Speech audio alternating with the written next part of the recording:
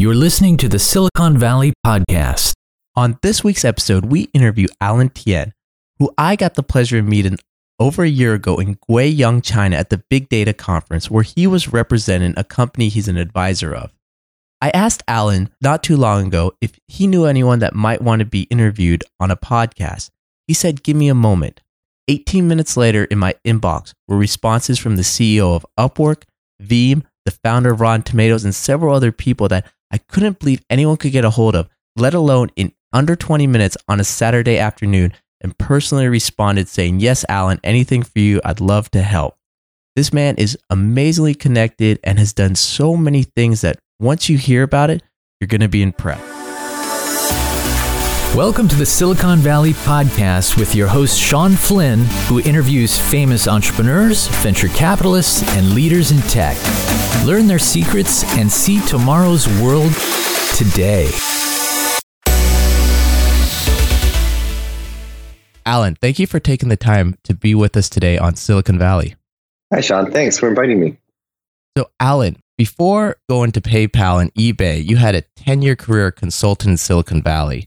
Could you kind of tell us what you were doing there and the ecosystem at that time? Sure. For a little bit of historical context, eBay had purchased PayPal right when I joined 2002. This was right after the bottom of the bubble.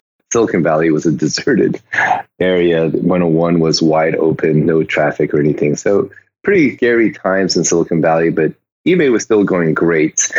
And PayPal was just getting integrated into eBay, riding on the coattails of eBay's growth. So I actually joined to help them on their merchant services side. And funny, Sean, back then we didn't even know it was called merchant services. We were so, I would say, naive, and we called it off eBay. So anyway, I built the first set of APIs. But then things really got interesting that we got into China. eBay bought the company in China, the number one auction site in China, called Yichu, had 90 plus market share. And about 6 months later, they were pulling PayPal in, and I was leading the product management team to build the domestic product for PayPal. So with that, entering the Asian market, what did you learn from that experience, and what struggles did you face at that time? It's all the classic struggles you would expect. Just launching the product was a gigantic problem. Literally the largest project PayPal had ever started on the time. 40 full-time employees were hired for the project. All sorts of crazy stuff happened. eBay had an outage or missed its first stock earnings, and PayPal had an outage. So just getting it out the door, translating 1 million characters, changing our database to UTF-8 to accept double byte. I mean, it was insane, as you can imagine. But we ended up launching in June 2005, and for my troubles, they shipped me out to China to be the China product manager on the ground. So it was super thrilling times. eBay was just about to launch their domestic product. They migrated EachNet to the core system of eBay, the core engine. And, we were getting ready for the full-on fight, and we thought we had open field, open territory. It just could be localizing, and that was it. And we were so wrong. At the time, Alibaba was purely a B2B company, and unbeknownst to us, they launched a secret. Jack Ma didn't even tell his own employees. He took a crack team, put it back into his house, which he launched Alibaba in with his core team, and basically hived them off from Alibaba headquarters.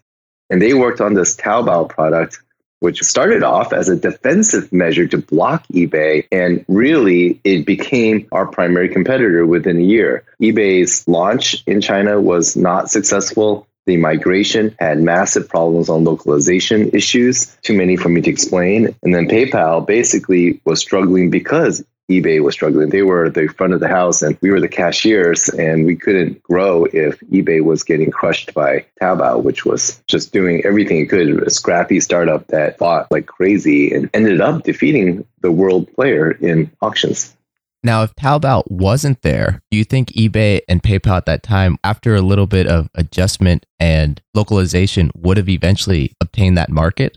That's an interesting alternative history thought process. I think someone else would have stepped in. I mean, the market in China is incredibly competitive. I think someone would have saw the opportunity. However, one of the big things I wanted to point out here was, if you read a Harvard Business School case study, which, this eBay entering and losing in China was one, they're written by MBAs and they usually get all the business points right. So, if you read it, it's just kind of a laundry list of why American companies fail when they enter China, whether it's the 5,000 miles distance from headquarters and not understanding the local culture, not hiring the local team. Government intervention is always a popular one. A lot of these internet services that are essentially SaaS, software as a service, they are operating 24/7, 365 in many countries around the world, with typically US or Western countries as the bulk of the revenue. So you get soon after the hype of the launch, which is all exciting, and yay, we launched in China. But what happens afterwards when there's a P1 bug, a bug that is a significant problem versus a P2 or P3 bug in the United States? And if they do a revenue ROI comparison, that P3 bug in the US could save or generate $1 million, whereas the one in China, since we're free anyway, we're not making any money. So the prioritization of global features on a global technology platform becomes the primary problem. And that's why I think many, and I'm going to generalize eBay and PayPal, many US internet companies that run a general system, or a centralized system, have trouble going international when the culture is quite different. So expanding to Europe is a little easier because it's very similar to the US. But when you start going to the East and Asia, it's so different. And yet these core systems have very difficult time changing with it. You also worked with Facebook, Stripe, and many other companies in their infancy to enter the Asian Pacific region. Even though that was just 10 years ago, how have things changed for companies wanting to enter the Asian Pacific market from the US? I don't think things have changed. In fact, they might have gotten harder. In the past, back then, there was no real competitor. So Bo Xiao graduated from HBS, went back to China and built EachNet, which is the company eBay eventually bought. America was leading on all these great ideas. Today, Alibaba and Tencent and Baidu are the big three, so BAT. They control almost the entire internet, and they snap up startups as soon as they start getting good traction in China. So the competition in China is fierce. The business models are fierce. So I actually think it's perhaps even harder for companies to enter China today. With your background, your entire career, including now, is focused in the Fintech area. Can you tell us about kind of the evolution of Fintech over the last 10 or so years and what you're seeing now? We didn't even know it was called Fintech when we were at PayPal. Clearly, it is a fintech, so the words financial plus technology, applying it. Now it's one of the largest spots of VC funding globally. Much of the money coming from Alibaba, actually. It's kind of skewed if you look at China reports. The opportunity is, frankly, the banks have let people down and have not kept up with the consumer experience that consumers demand now because they're seeing it from other apps, whether it's Amazon or other industries are leading the charge on what consumers are expecting. And so technology firms are finding this opportunity in financial space because the banks have trouble innovating due to their anchor systems. Many are running on AS400s or mainframes, old legacy systems that's very, very hard to change and keep up with the times. They're cutting up the suite of services and products that banks offer and just picking off small pieces of it. So like SoFi will go and say, oh, we'll start off with student loans or something like that. Incredible opportunities, and they have 100 engineers focusing on making what, in the 90s we called best practice re-engineering. It's basically what's the best way you could do this if you could do anything you wanted.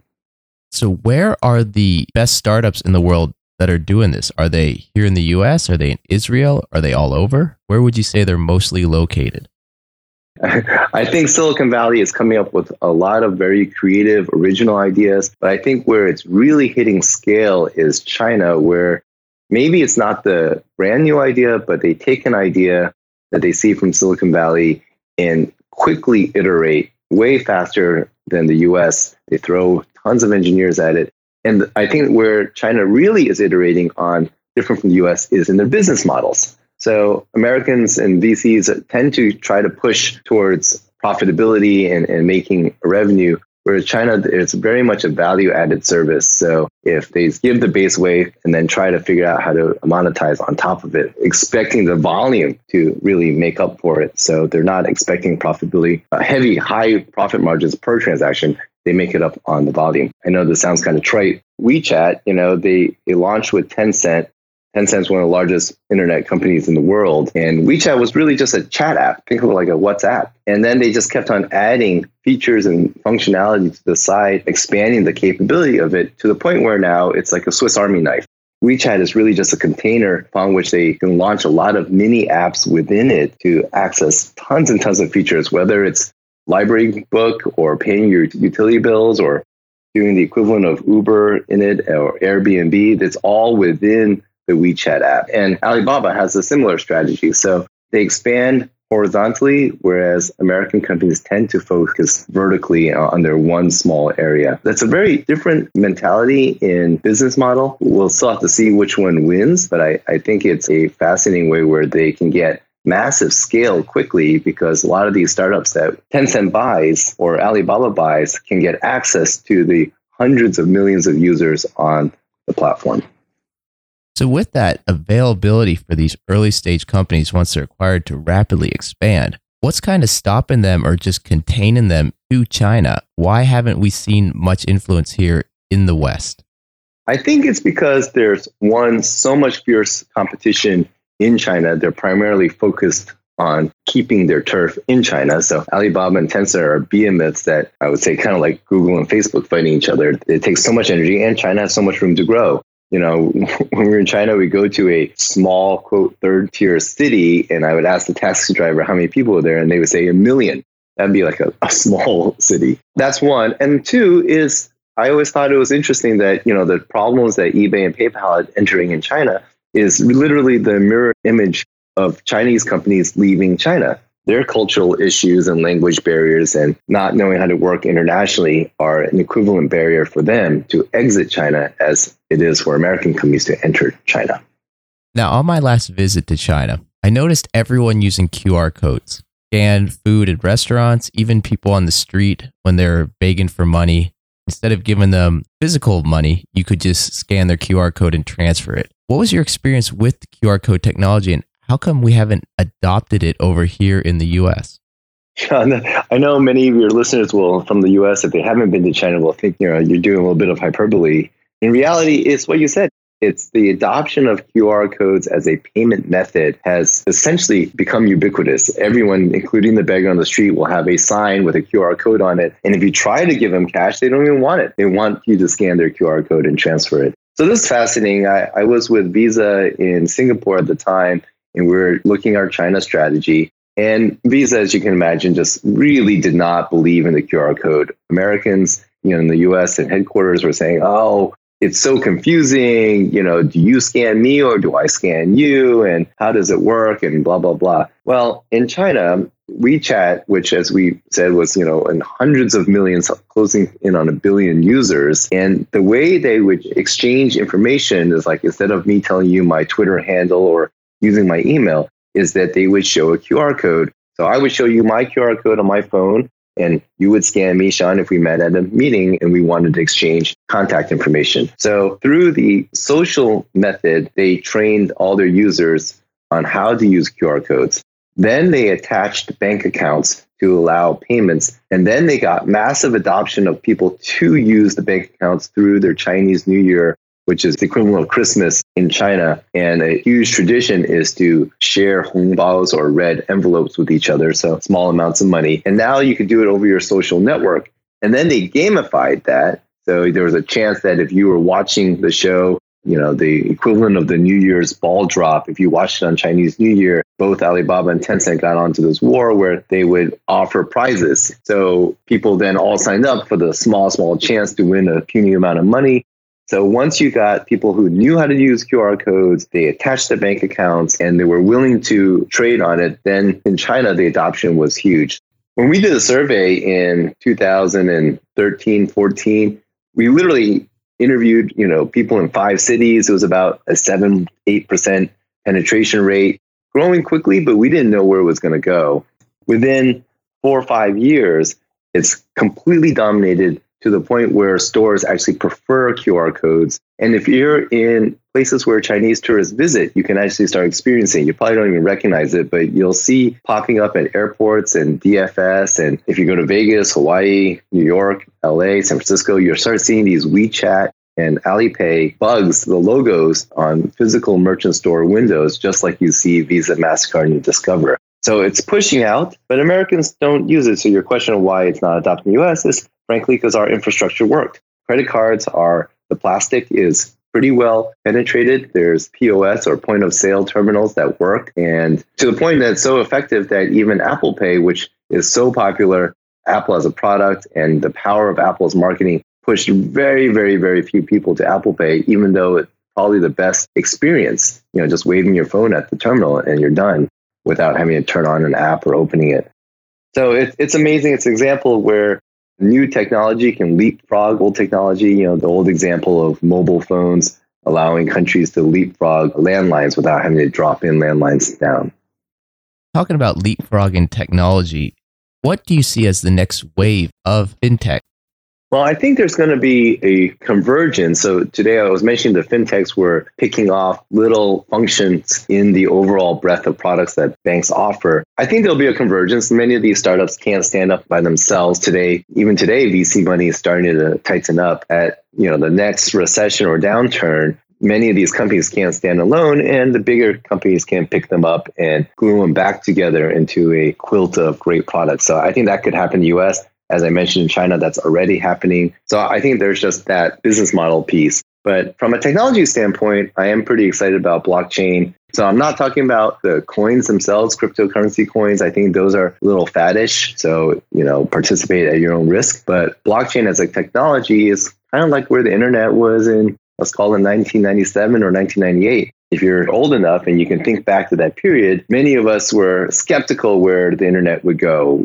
Those were still dial-up periods where you would hear the modem and, the baud rates were super low. Security was not figured out yet. There was pretty low trust. So a lot of those issues are kind of where blockchain is, but there's so much money and so many smart people working on it. A lot of these base tools will resolve some of the obstacles people say is blocking blockchain, like it's too slow or it uses up too many resources. There are many people working on a lot of those problems, but the benefits are quite good for certain use cases, many of them where you can't have the data change, so the immutability of blockchain. So titling or supply chain management, tracking all the different pieces of paper today that go through an entire, just use an example, a shipment from China to the stores in Walmart. There's a ridiculous amount of documentation and tracking that's done still today by paper or EDI, ancient protocols that could be moved to blockchain. So I think those are interesting areas to watch.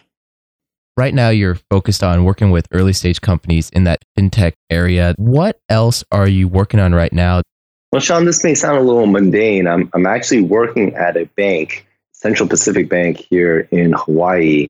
And it may seem a little strange to kind of go backwards in a bank, but there are 10,000 community banks in the United States, many of them of which are in the same state where, as I mentioned before, legacy systems haven't had to compete at the same level. We're actually relatively fortunate in Hawaii that we have 3,000 miles of ocean, but that used to help us when competing banks had to drop branches down. And now the digital world is changing a lot of that. So banks on the mainland, which is what Hawaiians call the contiguous 48 states in the US, they don't have this luxury of distance, and the competition is fierce, especially not only from the fintechs, but the big national banks, whether it's Wells Fargo or Citi, they have hundreds of millions of dollars to invest in this technology. So really now it's how can community banks, which I believe are a critical fabric of society, how can they stay alive, keep employing their employees, and offer a service to customers that the digital guys can't?